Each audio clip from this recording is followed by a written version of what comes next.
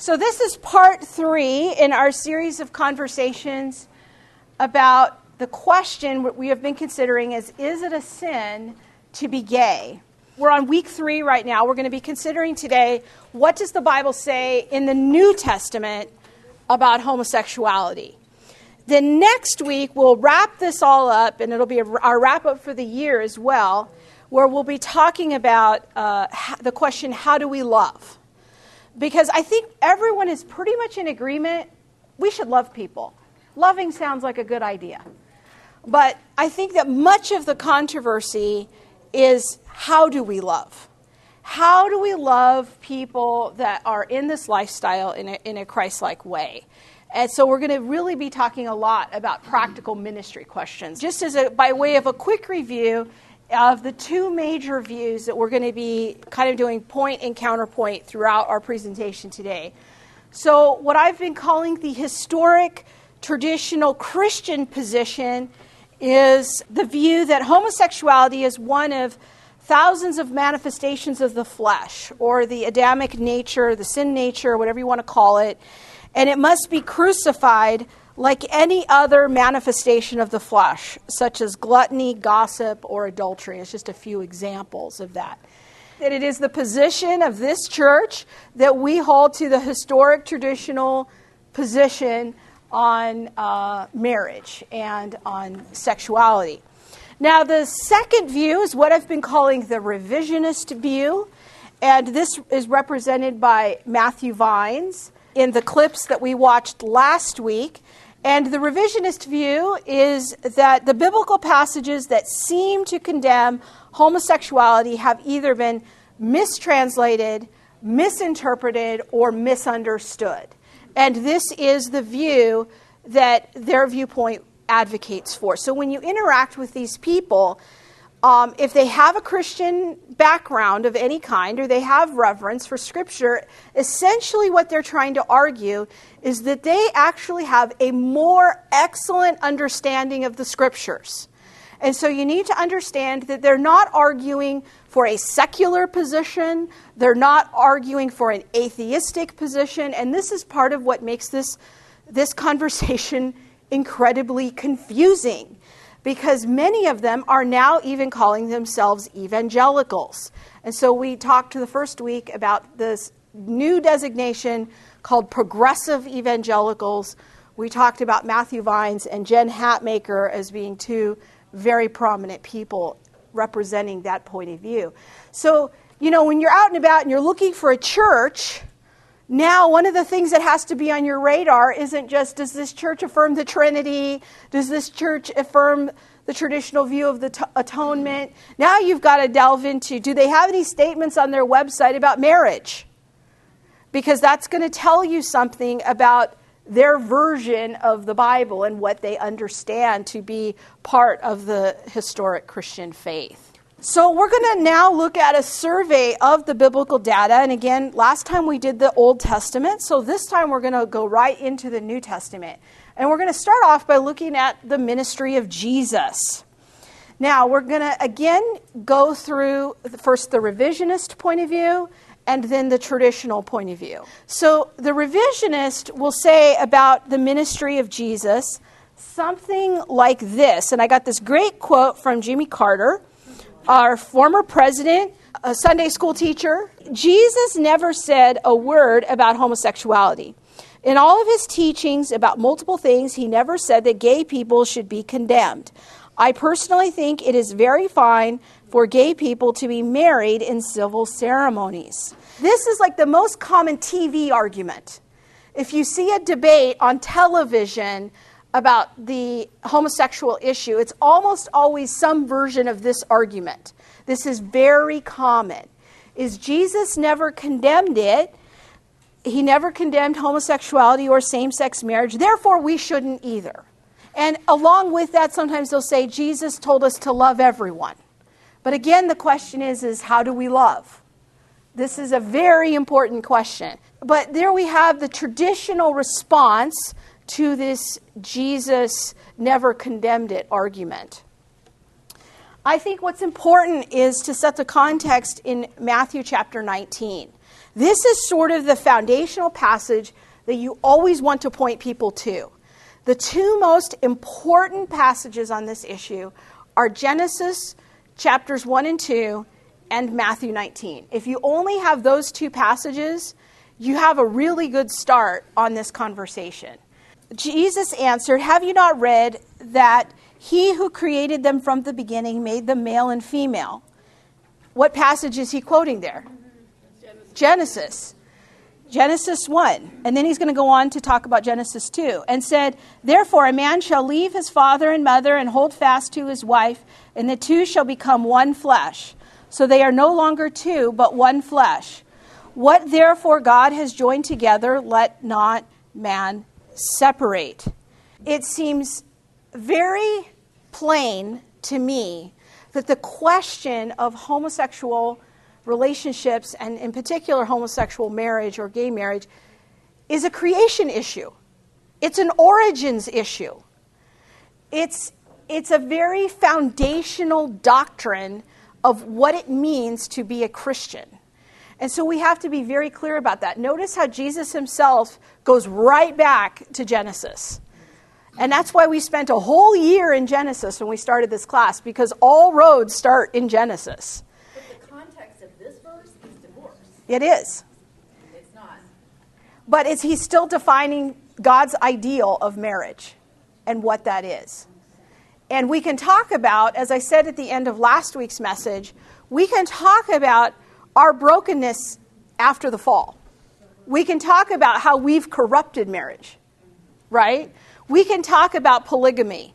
We can talk about rampant divorce. But those are all results of the fall. What Jesus is going back to is pre-fall. Before the fall, what was God's ideal? How did he set it up in the beginning? He set it up as one man and one woman for a lifetime.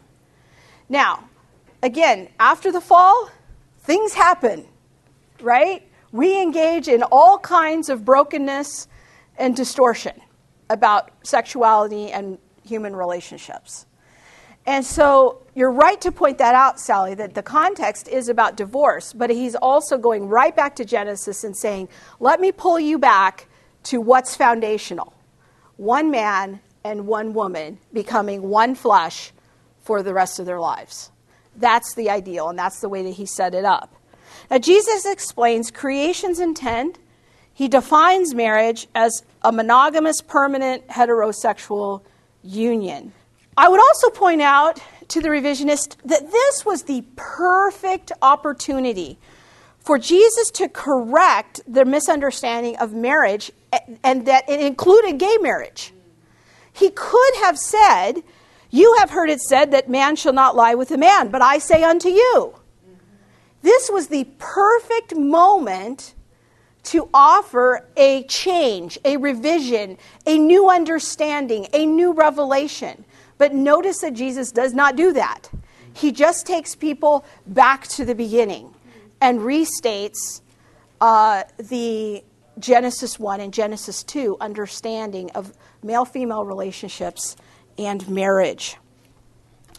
Another response that I would have for the revisionist is that, well, Jesus also doesn't explicitly condemn witchcraft, incest, bestiality, or spousal abuse. Would you advocate that those behaviors are okay? There are many things that Jesus did not condemn. Now, why did he not condemn them? Well, let's think about this a minute. Jesus is a Jewish rabbi. So what is his background? The law. He doesn't need to restate everything that he's already stated in the law. And as we said last week when we looked at the Old Testament, some of us need to clean up our wording a little bit when we say the phrase that the Mosaic Law is irrelevant to us. We want to say something not like that. The Mosaic Law represents universal transcultural ideals of God's morality in a cultural expression to that particular people. So it's not that the ideals have changed. It's that sometimes the expression of them has changed. But in particular, in Leviticus 18 and 20, many of these sins have to do with of a sexual nature. That's the immediate surrounding context. And Jesus doesn't individually condemn all of those. What does Jesus do? He has a shorthand way of says, you know what? If you've lusted inappropriately, you've committed adultery in your heart. He doesn't need to explain incest is wrong, bestiality is wrong. It's like it's all in his background. It's understood. Everyone knows that. They all have that common assumption. Let's move on to Romans chapter 1 and give that a little bit more time because it is a more detailed passage. Now, in Romans chapter 1, Paul is laying out a legal argument that no one is righteous. And that's chapters 1 to 3 of Romans. And what Paul is trying to say to the Roman church is that, look, you who have a Jewish background, you think you're better than the Gentiles. You think you're a little less sinful, a little less dirty, and a little more righteous. So he starts off with this argument in chapter 1 that basically all Gentiles that don't have revelation from God have all sinned. But then when he switches to chapter 2, he's like, and you too, Jews, you're just as bad, right? And then in chapter 3, just in case we're still confused, he goes into this very detailed argument of there is no one righteous, no, not even one, that all have sinned and fall short of the glory of God. So we have to understand the big context of Romans chapter 1 is really focused on Gentile sin and what the world of Gentiles or people without God's revelation looks like. And Paul is painting this picture. And Gentiles are unrighteous in Romans chapter 1, that he paints them as unrighteous and that they have removed themselves from the authority of their Creator. This is foundational. Again, homosexuality is a creation issue. It is an origins issue. All roads lead us back to Genesis. And Paul is using that foundation for the background of Romans chapter 1. And he says that basically they have shut themselves off from the Creator. So let's quickly look at Romans chapter 1, starting at verse 18. He says, the wrath of God is being revealed from heaven against all the godlessness and wickedness of men who suppress the truth by their wickedness. Since what may be known about God is plain to them because God has made it plain to them. For since the creation of the world, God's invisible qualities, his eternal power and divine nature have been clearly seen, being understood from what has been made, so that men are without excuse. What Paul is laying out here is what we call in theology a natural law argument or a creation argument. He's saying if you just look at creation and look at how God has set things up, you can kind of know how they work. And as we said last week, the anatomy of male and female does not work. You cannot get one flesh. You cannot get a family from two men or two women. And Paul is laying out here a natural law argument based on Genesis chapter 1 and 2. And he's saying that which being understood from what has been made so that men are without excuse. In other words, you know this. If you just look at a man and a woman, you know how this works. It's called a natural law argument. For although they knew God, they neither glorified him as God nor gave thanks to him, but their thinking became what? Futile. Their foolish hearts were what? Darkened. Although they claimed to be wise, they became what? Fools. And exchanged, this is important, what did they exchange? The glory of the immortal God for images, made to look like mortal man and birds and animals and reptiles. So they knew the real true God on some level, but they exchanged that knowledge for foolishness, darkenness in their heart, and their thinking became futile. So what happens when we get embroiled in our sins? Our thinking becomes confused, doesn't it?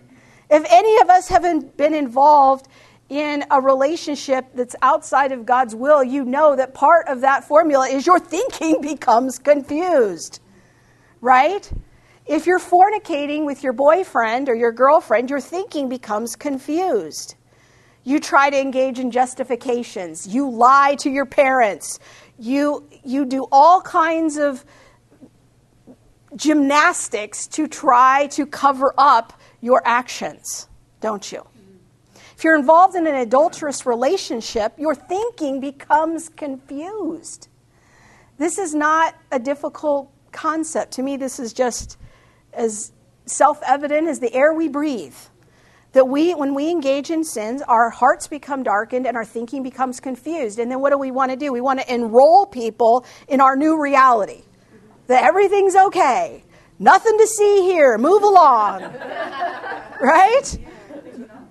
These are not the drones you're looking for. This is what we do when we are engaged in a habitual pattern of sin. And I'm not just talking about homosexuality. Whatever it is. Whatever our favorite sin is, we enroll people in a story of nothing is wrong. I've got it all under control. Right? This is what we do. Therefore, God gave them over in the sinful desires of their heart to sexual impurity for the degrading of their bodies with one another. They exchanged the truth of God for a lie. There's that word again of exchanging. So they have the truth, but now they've exchanged that for a lie. And what is that lie? Well, part of it we've already seen. They've exchanged the glory of God for images, false worship. And worshipped and served created things rather than the Creator who is forever praised. Amen. See, this is a creation problem. We have come into a place of rebellion against the Creator. We're saying, this is not how you made me. You don't know what's best for me. And so we've exchanged the truth of that for a lie. Because of this, God gave them over. Again with that phrase, God gave them over. That's the second time we've heard that. God gave them over not only to false worship, he gives them over to what? Shameful lusts. Even their women exchanged natural relations for unnatural ones. In the same way, men also abandoned their natural relations with women and were inflamed with lust for one another. Men committed indecent acts with other men and received in themselves the due penalty for their perversion. Furthermore, since they did not think it worthwhile to retain the knowledge of God, he gave them over. There's the third time we've had that phrase. To a what? Depraved mind. See, are you starting to get the picture here? Something happens inside of us when we engage in habitual sin, especially sexual sin that is outside of God's ideal and the way that he set things up.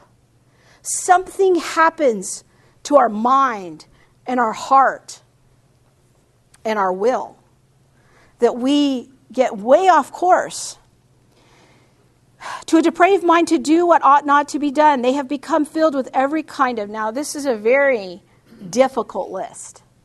Every kind of wickedness, evil, greed, and depravity. They are full of envy, murder, strife, deceit, and malice. They are gossips, slanderers, God-haters, insolent, arrogant, and boastful. They invent ways of doing evil. They invent ways of doing evil.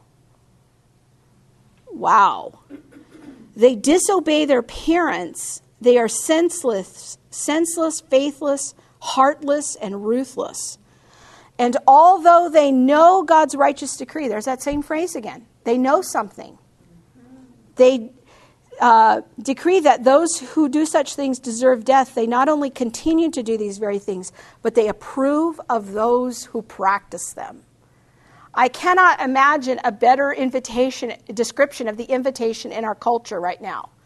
They are inviting us to approve of this type of lifestyle. Yeah, so the way I take that is very similar to what happened with Pharaoh in the Old Testament. There, he made certain decisions to not let God's people go, not let them go, not let them go. And then there's a phrase in there that says, then God hardened Pharaoh's heart. So if we harden our hearts repeatedly against God's laws, there comes a point where God will turn us over to our lusts. He will turn us, he says, okay, This is what you want? Have it your way. This is your free will. And he will let you go down a dark path. And the way that I picture this sometimes is Jesus is standing right there with the person. So that if any moment they want to turn back, they want to repent, they want to come back to the Lord, he's right there and he's ready and he's willing to be in relationship with them. And I think this is what God does. And there's another passage in Corinthians where Paul instructs the church to turn a sinner just over to their desires, turn them over to the enemy. But the hope is that they will go down the dark path, and as we say in our culture, they'll hit rock bottom. They'll come to their senses like the prodigal son and realize this is no way to live and want to come back. Okay, now let's look at Matthew Vines. We're going to look at a revisionist position on Romans 1, and we're going to play the first clip here. It's just a couple of minutes, and his exposition on Romans 1. And so listen carefully to how he's going to try to get out of this. The idolaters are without excuse because they knew the truth. They started with the truth, but they rejected it. Paul's subsequent statements about sexual behavior follow this same pattern. The women, he says, exchanged natural relations for unnatural ones, and the men abandoned relations with women and committed shameful acts with other men. Both the men and the women started with heterosexuality. They were naturally disposed to it, just as they were naturally disposed to the knowledge of God. But they rejected their original, natural inclinations for those that were unnatural. For them, same-sex behavior. Paul's argument about idolatry requires that there be an exchange. The reason, he says, that the idolaters are at fault is because they first knew God, but then turned away from him, exchanged him for idols. Paul's reference to same-sex behavior is intended to illustrate this larger sin of idolatry. But in order for this analogy to have any force, in order for it to make sense within this argument, the people he is describing must naturally begin with heterosexual relations and then abandon them. And that is exactly how he describes it. But that is not what we are talking about. Gay people have a natural, permanent orientation toward those of the same sex. It's not something that they choose, and it's not something that they can change. They aren't abandoning or rejecting heterosexuality. That's never an option for them to begin with. And if applied to gay people, Paul's argument here should actually work in the other direction. If the point of this passage is to rebuke those who have spurned their true nature, be it religious when it comes to idolatry or sexual, then just as those who are naturally heterosexual should not be with those of the same sex, so too those who have a natural orientation toward the same sex should not be with those of the opposite sex. For them, that would be exchanging the natural for the unnatural in just the same way. We have different natures when it comes to sexual orientation. Okay, so what is his argument? If you were to summarize, a very critical skill to being a good student is knowing how to summarize other people's arguments. So how would you summarize his argument? What is he saying Romans 1 teaches? So I put this in purple, gay people have a natural, permanent orientation, is what he says, to being gay. That's the very assertion that must be proven. This is what we call in logic begging the question. When you assume the conclusion. And so he's not offering an analysis of Romans 1 in its original context. Rather, he's taking his own assumption and then reading that into the passage as to what it means. So the sin that Paul is talking about there doesn't apply to homosexuals. It only applies to heterosexual people who want to experiment with homosexuality. That's what Paul is condemning, because they're going against their nature. But this is the very assertion that must be proven. Does this make sense? But can you see how he engages in this sort of exegetical shell game, because it sounds like he's making a biblical argument. But you have to listen carefully, but this is the very thing that must be proven. Instead, what he does is he takes this assertion and then reads that into Scripture. Paul is condemning, according to him, heterosexuals who went against their natural desires and engaged in homosexual behavior. They were experimenting. What we're engaged in right now is sort of, in my opinion, the extension of the 1960s and the sexual revolution. The seeds of all of that are what were planted, and this is the fruit. That we are now engaged in a project in our culture that I call sexual anarchy. So in the 60s and 70s, it was people fornicating and living together, and we don't need to get married, and we don't need a piece of paper to tell us that we're married. Well, why not just keep experimenting, and maybe we can experiment with same-sex relationships. Matthew Vines would say that is what Paul is condemning, the experimentation. If your natural desire is for the opposite sex, but then you just kind of, and this is a fad right now, especially among college students, to experiment sexually with same-sex relationships. This is a very hip thing to do. This is what Matthew Vines would say is being condemned. But there's a couple more responses that gay apologists will engage in. Another approach they have to this passage is saying, well, Paul's condemning homosexuality that was part of temple rituals, not homosexuality per se. That what Paul is condemning here is the practice of temple prostitution and the engagement of older men with young boys, young teenage boys. And that is what is being condemned. The problem with this view is that there's really nothing about that in the context. Again, you would have to insert that into your reading of Scripture, have that as your presupposition, and then read that into it. Number three, and a third response I've heard from gay apologists is Paul's instructions are not timeless, universal, or transcultural. They were a condemnation limited to that certain culture. This is the culturally bound argument. But what I think is interesting when you look at this is that this is a common tactic that you'll run into with people who advocate for the revisionist position, is they don't have just one response. This is sort of like throwing spaghetti on the ceiling and seeing what sticks. And they have many ways that they try to get around this. And this is very common for all of these verses. And they will sometimes even make contradictory arguments. They'll be making one argument, and Matthew Vines does this, and I don't have time to teach a debate class and go into all the details of what he does. But there's several moments in this video where he spends 5 or 6 minutes making one point, and then he'll go swim to another point, and then he'll be contradicting what he just said. But this is a very common tactic that they engage in. And their goal is to get around these difficult verses. And that's some of what they do. Okay, the traditional response is, again, I kind of already stated this, is the informal fallacy of begging the question.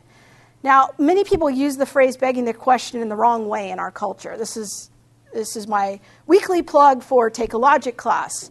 Begging the question is assuming what must be proven. This is what we call this in logic. And Vines assumes that sexual orientation is fixed and inborn, but that is the very assertion that must be proven. He said at the beginning of the video that that's what he hopes to prove. So he can't use his conclusion as part of his exegetical analysis of Scripture. Another response I would have to this is that Romans 1, once again, points us back to the events of Genesis 1 and 2. This is an origins or a creation issue. A third point I would want to bring up is this. Aren't our natural urges the very thing that revisionist theologians say we should act upon because that's what comes naturally to us? That's what we should do because that's my natural permanent orientation, is to act upon my urges toward the same sex. That's what they're essentially telling me to do. And that is a virtue, right? That is something that is noble if I act upon what is intrinsic to me, these natural urges. So then my question for the revisionist is this. Are you willing to say that Paul is arguing, well, murder is okay if that's what comes naturally to you? Just not if it doesn't come naturally to you. Right. Murder is only sin for you if it doesn't come naturally for you. Yeah. But if it comes naturally for you, then murder is okay. Do you see how in logic we call this using arguing by analogy or an example? So you try to find another example and you say, well, is this what you're saying? And you can do it kindly and respectfully, but you do it in the form of a question and say, if I were to follow the logic of what you're saying, would this be true? Would Paul be saying that in this list of vices, in verses, starting in verse 29, evil, greed, wickedness, depravity, envy, murder, strife, deceit, malice, all of those, well, would those also be okay if we do them, if that's what comes naturally to us? That doesn't really make a lot of sense to us, does it? But that would be a counterexample of their argument. Another way of saying this, are you willing to say that pedophilia or drunkenness comes naturally to some people? I mean, we make the argument in our culture regularly that, well, alcoholism is a genetic condition. And this is just people doing what comes naturally to them. Well, how dare we condemn them for doing what comes naturally to them? And because it comes naturally to some people and they were born that way, should we not inhibit them? Should we not have 12-step programs to help people overcome their addictions? Should we not have conversations about the impact of their hurtful behavior on their family members? I don't know if any of you have had an alcoholic in your family. It's not a fun time. It's a never-ending series of complicated and painful conversations as you figure out an endless chain of moral dilemmas of how to deal with the alcoholic in your family. Right? But are we intending to say that we shouldn't condemn them, we shouldn't have those conversations, we shouldn't talk about recovery as being noble and virtuous, because they're just doing what comes naturally to them?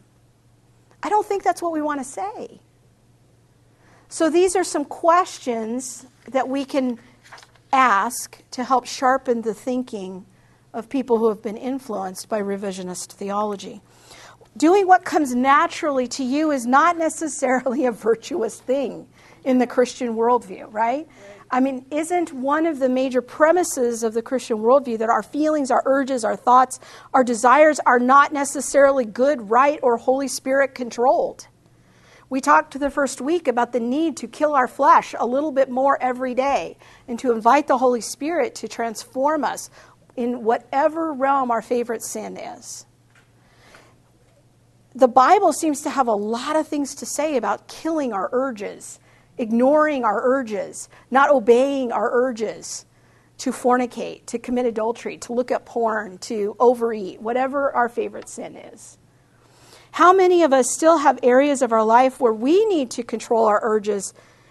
We need to control what comes naturally to us. I have big problems with the sin of covetousness. It is a sin that I deal with a lot. I have a lot of ministry jealousy. It's one of my favorite sins. I'm constantly repenting of my ministry jealousy, that other people have more exposure, bigger ministries, a bigger voice. And it is a hard road for me. And I'm constantly trying to put my jealousy to death. A little more every day, God helping me. And Facebook doesn't help much. Facebook is the biggest instigator of me disobeying the 10th commandment that there is.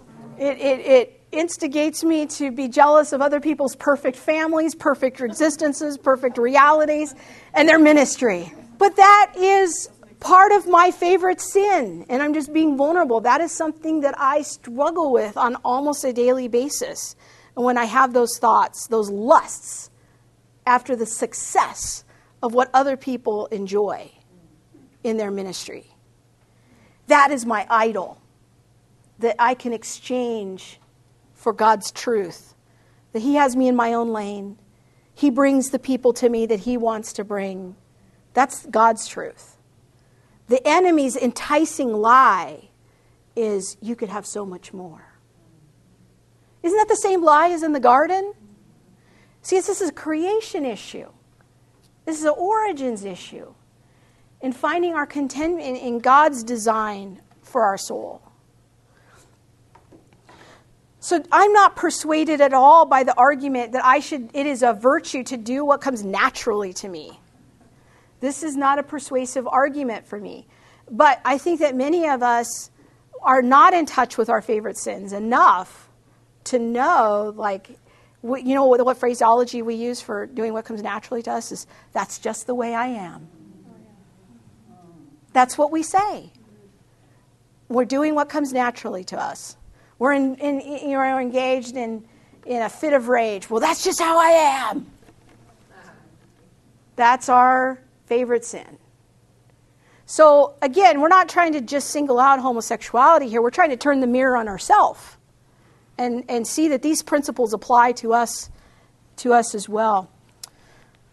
Also, another response is that there's no contingency in Paul's argument that would allow for the other sins mentioned, starting in verse 29, in the near context, to be okay under certain circumstances. You can't have it both ways.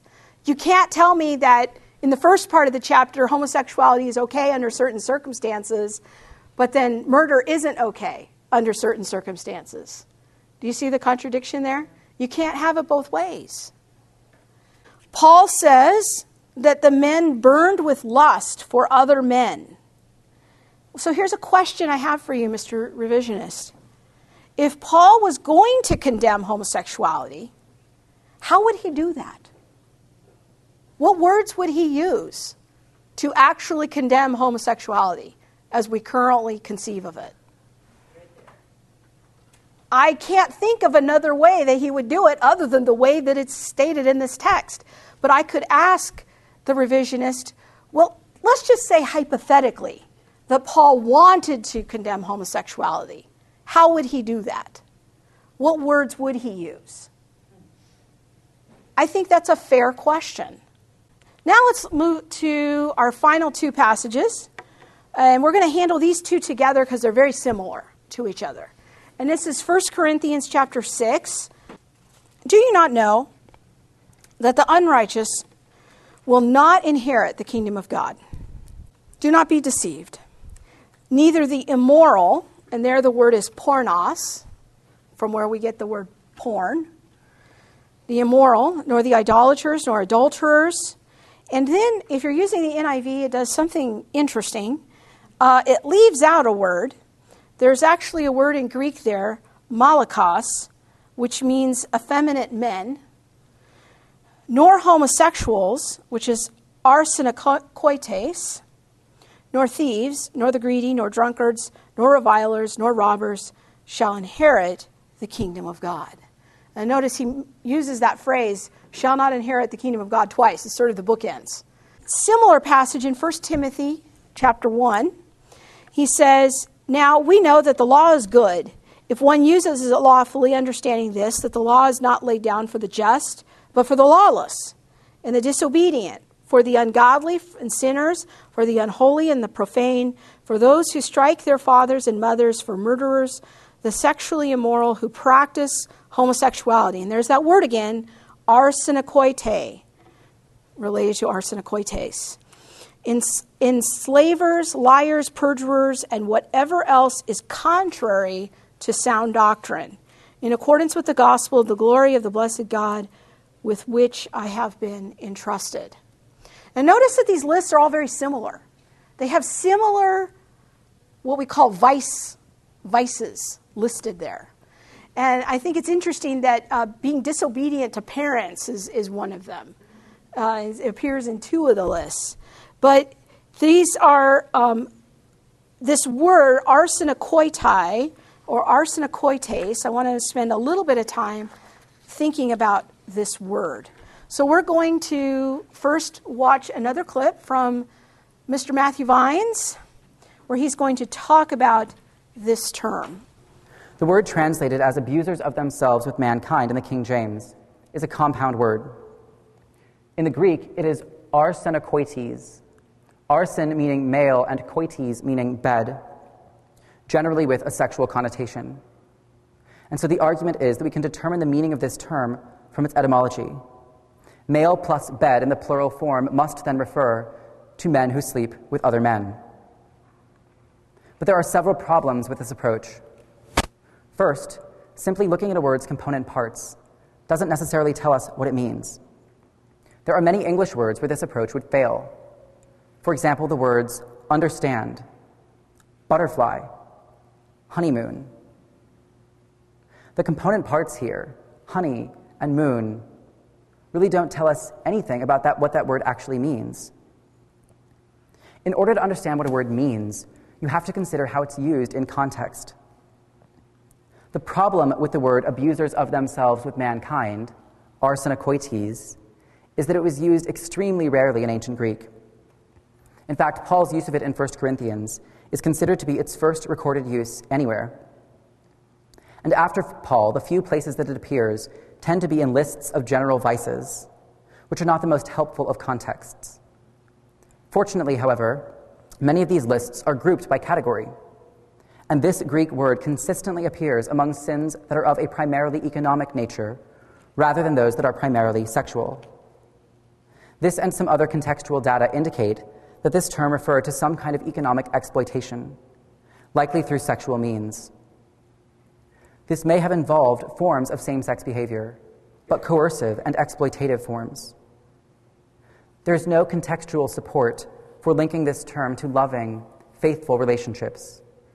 So his argument is that it's a compound word. It takes the word for males and bed, and then from that we get the word homosexual.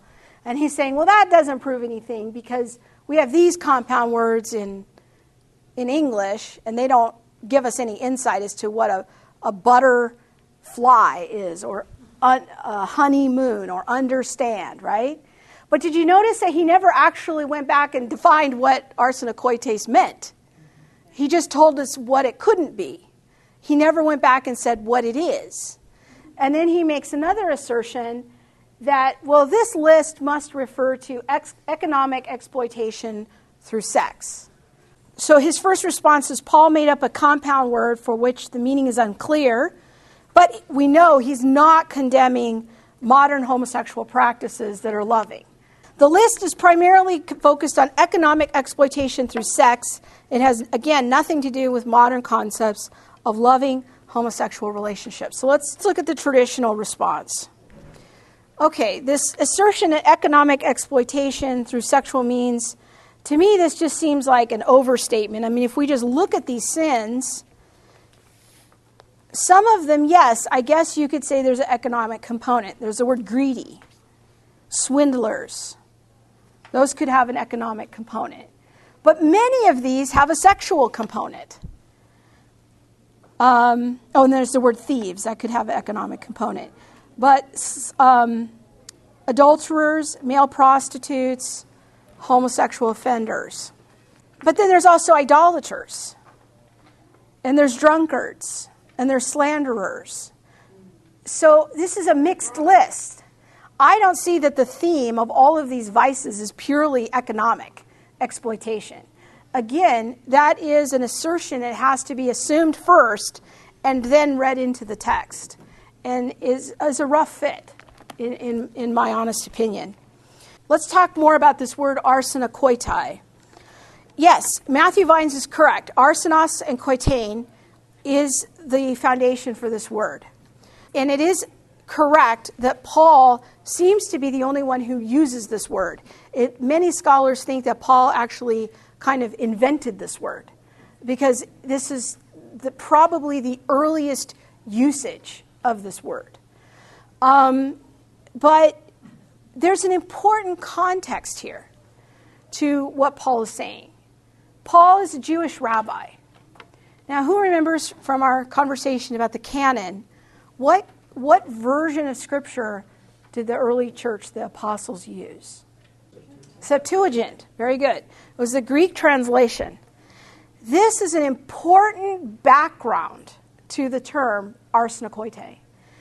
It is a compound word. You can see there, we looked at Leviticus 18 and 20 last time, but this word, it comes from koitain, which is part of when it says, you shall not lie, with a male, arsenos.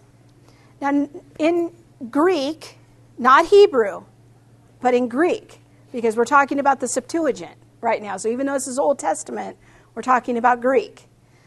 Arsenos is different than the word anthropos.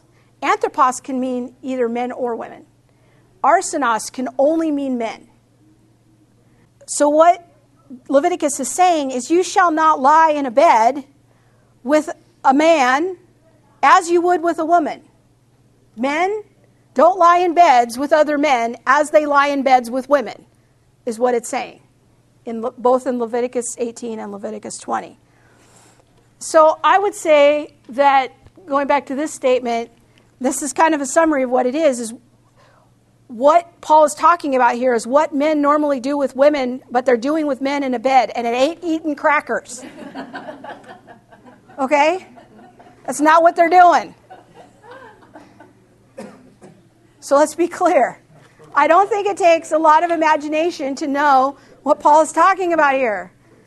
What men normally do with women in a bed, but they're doing it with other men. Arsenokoitai, that is the to me, just the fundamentally clear meaning of what that word means, especially if you know that Paul is a Jewish rabbi and he was using the Septuagint as the background, and he's got Leviticus 18 and 20 as part of his understanding of his worldview, and he's merging these two words together as sort of a shorthand way that he knows that his readers are going to understand.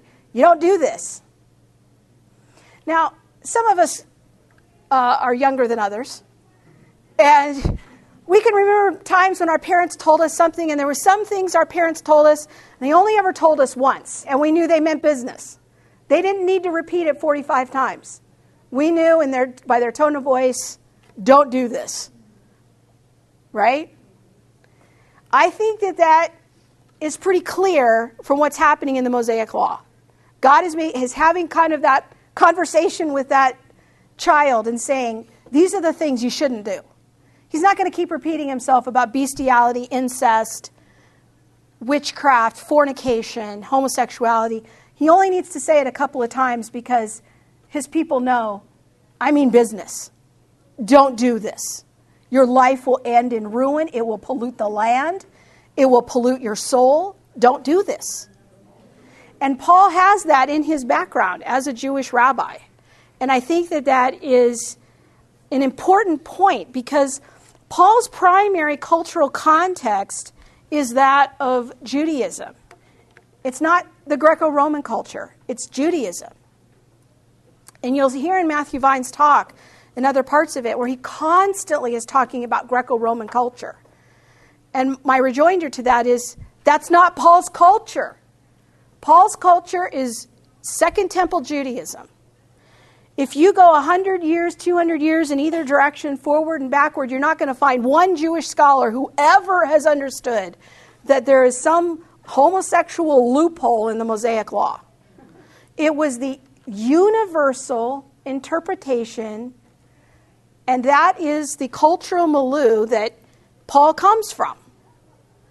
It's only in the last 50 years or so that now we're going to start talking about, well, maybe Paul didn't really know what he was talking about, or maybe he was more influenced by Greco-Roman culture. No, he was a Jewish rabbi. He was a rabbi of rabbis, right? So we have to understand that worldview coming into it to understand Paul. Notice in 1 Corinthians 6:11 that Paul points out that some in the church in Corinth used to engage in homosexual behavior, but now they don't. And Matthew Vines doesn't read verse 11. Again, he stops at a critical verse. We saw this in Ezekiel. Paul says, and that is what some of you, what? Were. But you were washed. You were sanctified. You were justified in the name of the Lord Jesus Christ and the Spirit of our God. To say that this is what some of you were is a participle. It's that they were having an active, ongoing lifestyle. They were walking in this way, but they no longer are. This is going to be a critical part of our conversation next week. Again, you could also imply the same questions we had before about Romans 1 is to the revisionist apologist. Well, are you suggesting that if people are doing what comes naturally, and that is what is a virtue, that adultery is okay under certain circumstances?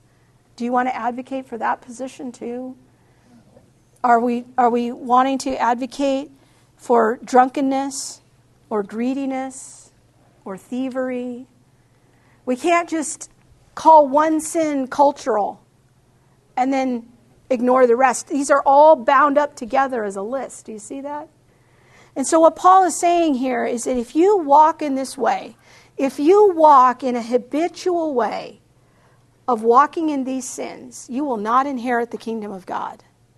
He's not talking about people that just sin occasionally and we all have faults and we all make mistakes. And he's talking about people who are walking in a lifestyle of habitual greediness, habitual thievery, habitual drunkenness.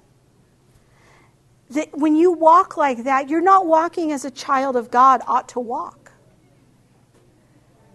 And part of what it means to be in the kingdom of God is not just to say the sinner's prayer and have a simple prayer and that's it. The sinner's prayer is a gateway to a whole lifestyle. And that's the part of it that I think that in evangelical churches today we are not being clear about at all. That we're not just simply inviting people to say a prayer. We're inviting people to a whole different way of being. We're inviting people to freedom. As I said last week, Jesus didn't just die for your sins. He died to set you free from your sins. Those are two very different things. When all else fails, so I've just noticed, I have spent many hours the last 2 weeks watching revisionist theologians on YouTube because I love you. And I started noticing some things that once their arguments were answered, once their exegetical analysis was answered, they had one of two responses or both of these responses. They would either engage in what we call in logic the appeal to pity or the appeal to personal experience. When they run out of arguments, this is what to listen for, is the appeal to pity or the appeal to experience. Now, the appeal to pity is very powerful in our culture right now, especially if you're under the age of 40. We hear the appeal to pity all the time, and it is compelling, and we call it empathy now. And we think that the appeal to pity is an argument for truth. And I'm here to tell you that the appeal to pity is not an argument for truth. As I said last week, I am making the case for an objective moral standard. That there are furniture in the universe that is just as real as this water bottle. That there are moral laws that exist in the universe that are objectively true, whether or not we agree with them or not, no matter how we feel about them, but they're just true. And they're part of the reflection of the nature of God. They're part of his character. And so when he's giving us moral instructions, there's something in his moral character that those instructions are an extension of. And he wants us to come into conformity with the image of his Son. And so part of that is us mirroring his moral character. Are you with me? And this is a very important concept. But in our culture, we feel sorry for people. And we make decisions about truth based on pity. And this is a problem. Because pity, in logic, does not have anything to do with truth. Something can be true or false regardless of how I feel about it. And so the appeal to pity is something, again, I would encourage you to take a logic class and you can learn more about these things. But this is a very common appeal when people run out of arguments, is they either call us names, we're homophobic, that's the ad hominem attack, that's the ad hominem fallacy. They appeal to pity, or they appeal to their personal experience. And that's where the conversations are going to end up, inevitably. So we're going to watch an example right now of the appeal to pity from our friend Matthew Vines. And this is a montage of appeals to pity that he makes throughout his video. I've never been in a relationship, and I've always believed in abstinence until marriage. But I also have a deeply rooted desire to one day be married, to share my life with someone, and to build a family of my own. But according to the traditional interpretation of Scripture, as a Christian, I am uniquely excluded from that possibility for love, for companionship, and for family.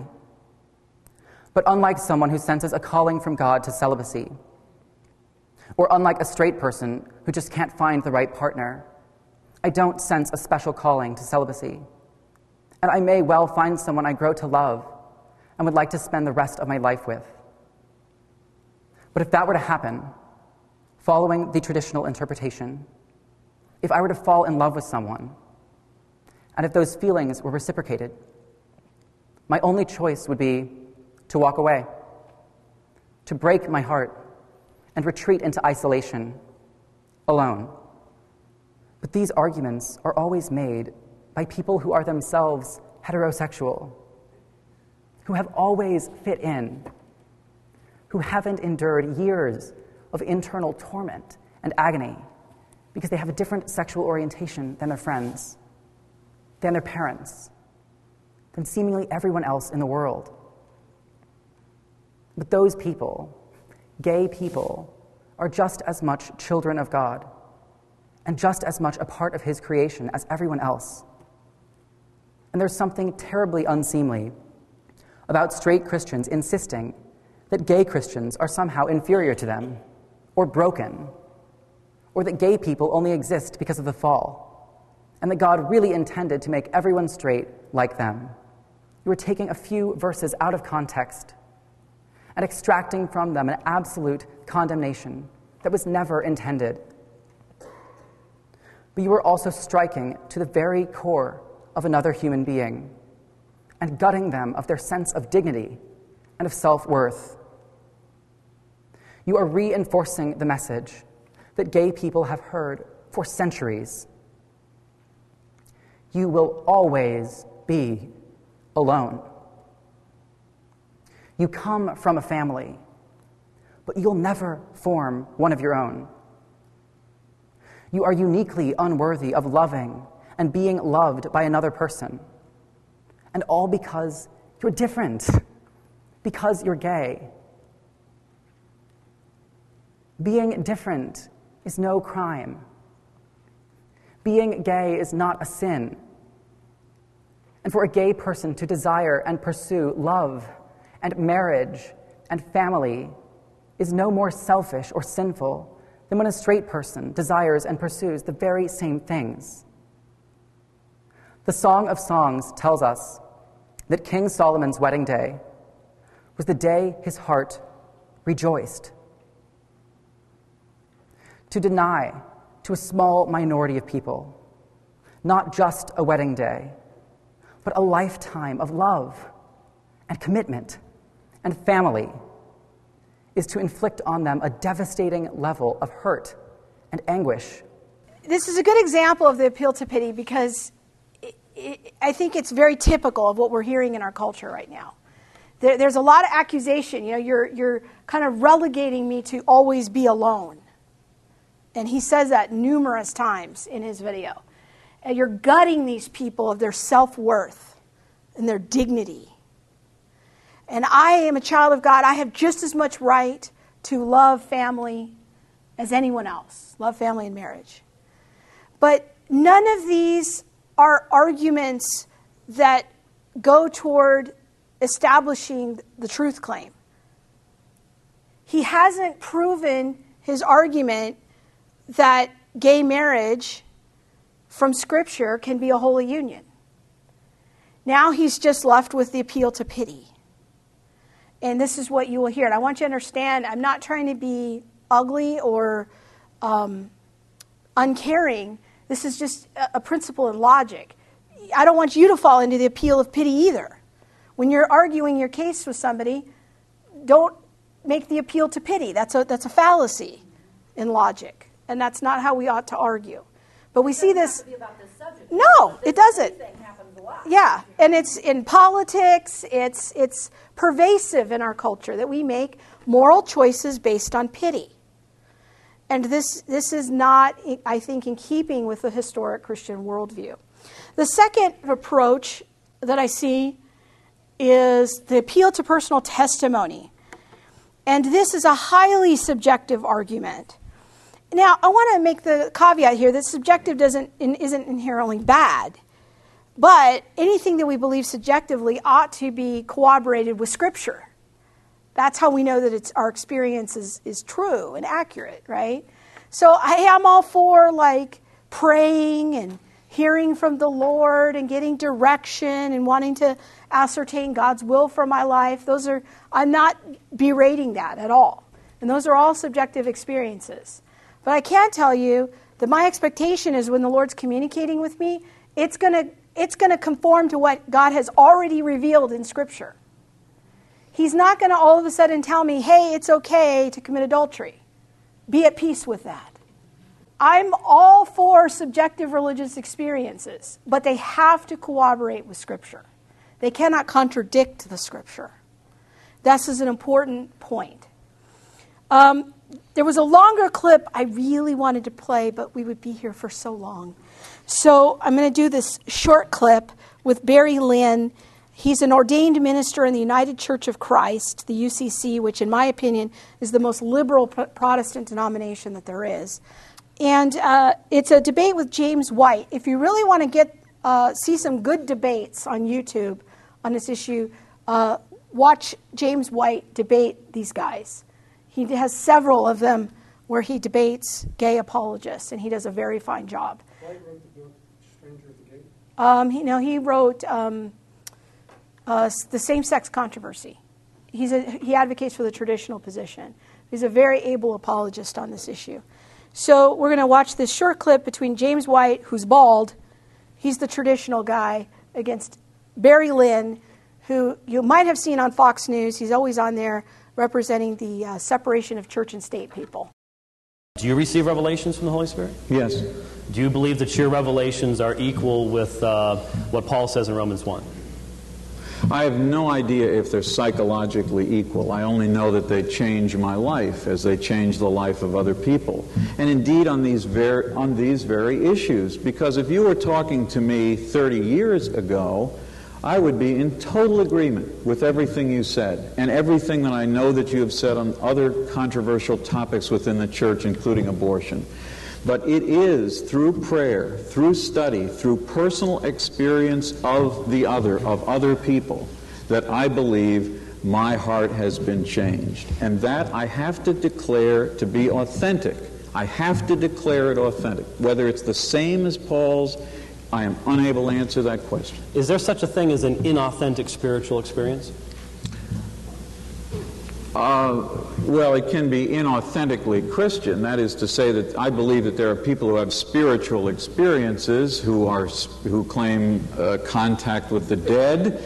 They believe it to be spiritual. I don't think it's authentic Christian spiritual experience, but I think it is fair for them to call it spiritual. It's just not Christian. By what standards, sir, would you judge any spiritual experience?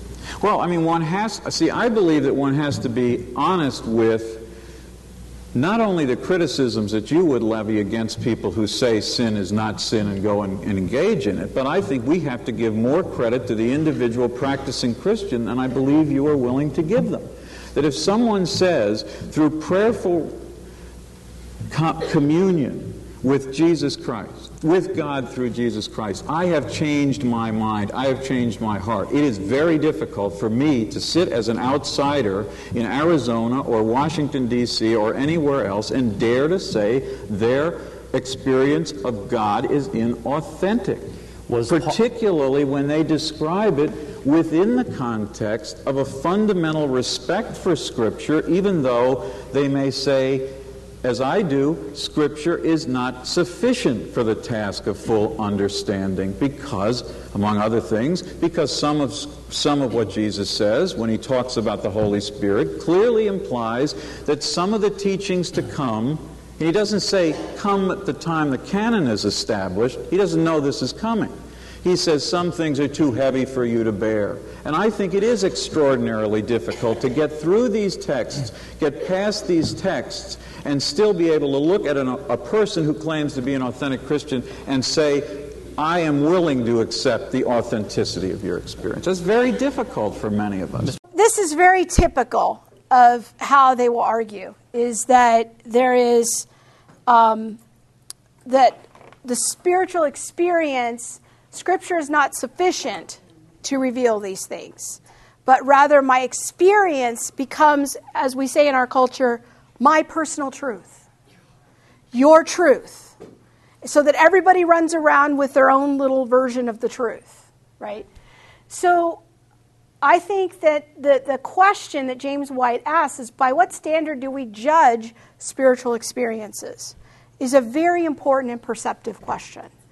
And what I've learned this week, as people have been giving me feedback about this series, is that many of us have, especially the younger people, have bought into a view that my experience is more real than Scripture.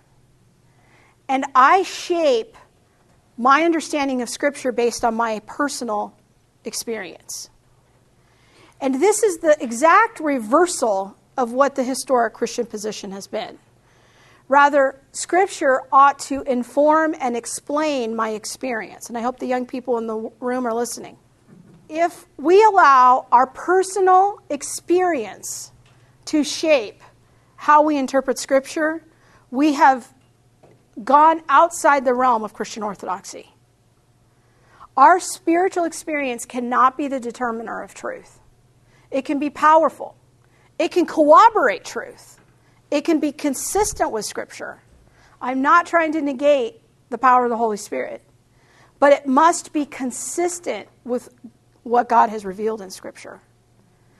And if we depart from that, we have departed on some level outside the circle of orthodoxy. We have departed Christianity. And Barry Lynn, when he makes a statement that Scripture is not sufficient to reveal these things, that is a huge red flag. Because then what makes up the difference? My personal experience, my cultural understanding, my current reality. So we have to be very clear on these matters as we move forward. The conclusions is that the consistent thread throughout the canon of Scripture is that God's ideal definition of marriage consists of one man and one woman becoming one flesh for one lifetime.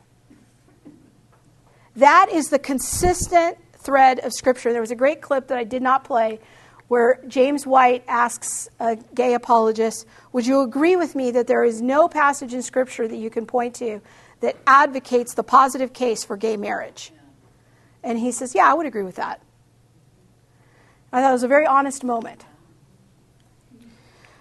The consistent thread throughout the canon of Scripture is that homosexual sex is a passion of the flesh that must be put to death in the life of the Christian. In order to get around this, you have to engage in what theologians call the atomization of the text, where you get around each text individually rather than forming a coherent canonical doctrine. So it would be like me just ripping out pages of my Bible, cutting out those particular passages. That's the atomization of the text. We look at it as atoms. We don't look at the whole, we look at the parts. And if you notice that Matthew Vines and the other gay apologists cannot form a coherent, alternative hermeneutical framework for the entire scriptures. What they do is they engage in atomization. They attack these 6 passages, they try to explain their way around them, and then they say, see, there goes the case for traditional marriage. This is not a coherent way of doing theology. This is a violation of the biblical text. If we're going to have an alternative strategy, we must demonstrate that there is some foundation for that in church history, and that it forms a coherent framework throughout Scripture. The gay apologist does not do that. And as I said last week, you can squeeze Scripture hard enough. If you squeeze Scripture hard enough, you can make it say almost anything. Yeah. But you have to form a coherent overall framework that goes from Genesis to Revelation. And I think the only framework that makes any sense is that marriage consists of one man, one woman becoming one flesh for one lifetime. That is the assumption and the framework of Scripture. So here's your homework. If you want to engage in it, you can read the next chapter and without a doubt about whether or not we're being intolerant homophobes. You can read my friend Ken Sample's work on that. There's a great short video by Dr. Robert Gagnon, who's a New Testament scholar, where he deals more on the Mosaic Law and the Christians' relationship to the Mosaic Law. It's a very good video. And then if you really want to dig into these matters deeper, I would recommend Dr. Gagnon's book, The Bible and Homosexual Practice, which in my opinion is the best book exegetically and goes into all the historical and cultural issues on this question. All right, let's pray. Father, I just thank you. I thank you for the opportunity to speak to your people on these important issues of our time. Lord, please forgive me for any arrogance that I might project. It's something I'm very passionate about just because I actually think that ideas have consequences for people's lives. And I've seen how some people that I love fall into darkness, confused thinking, futile thinking. Lord, many of us have people that we know and love who are starting to fall into this futile thinking. Help us to be clear and shining lights. And now we have some better information. We have some better questions. Help us to not be afraid, but to proclaim the truth and the power through Jesus and the power of the Holy Spirit to everyone we know. It really does change lives. In Jesus' name, amen.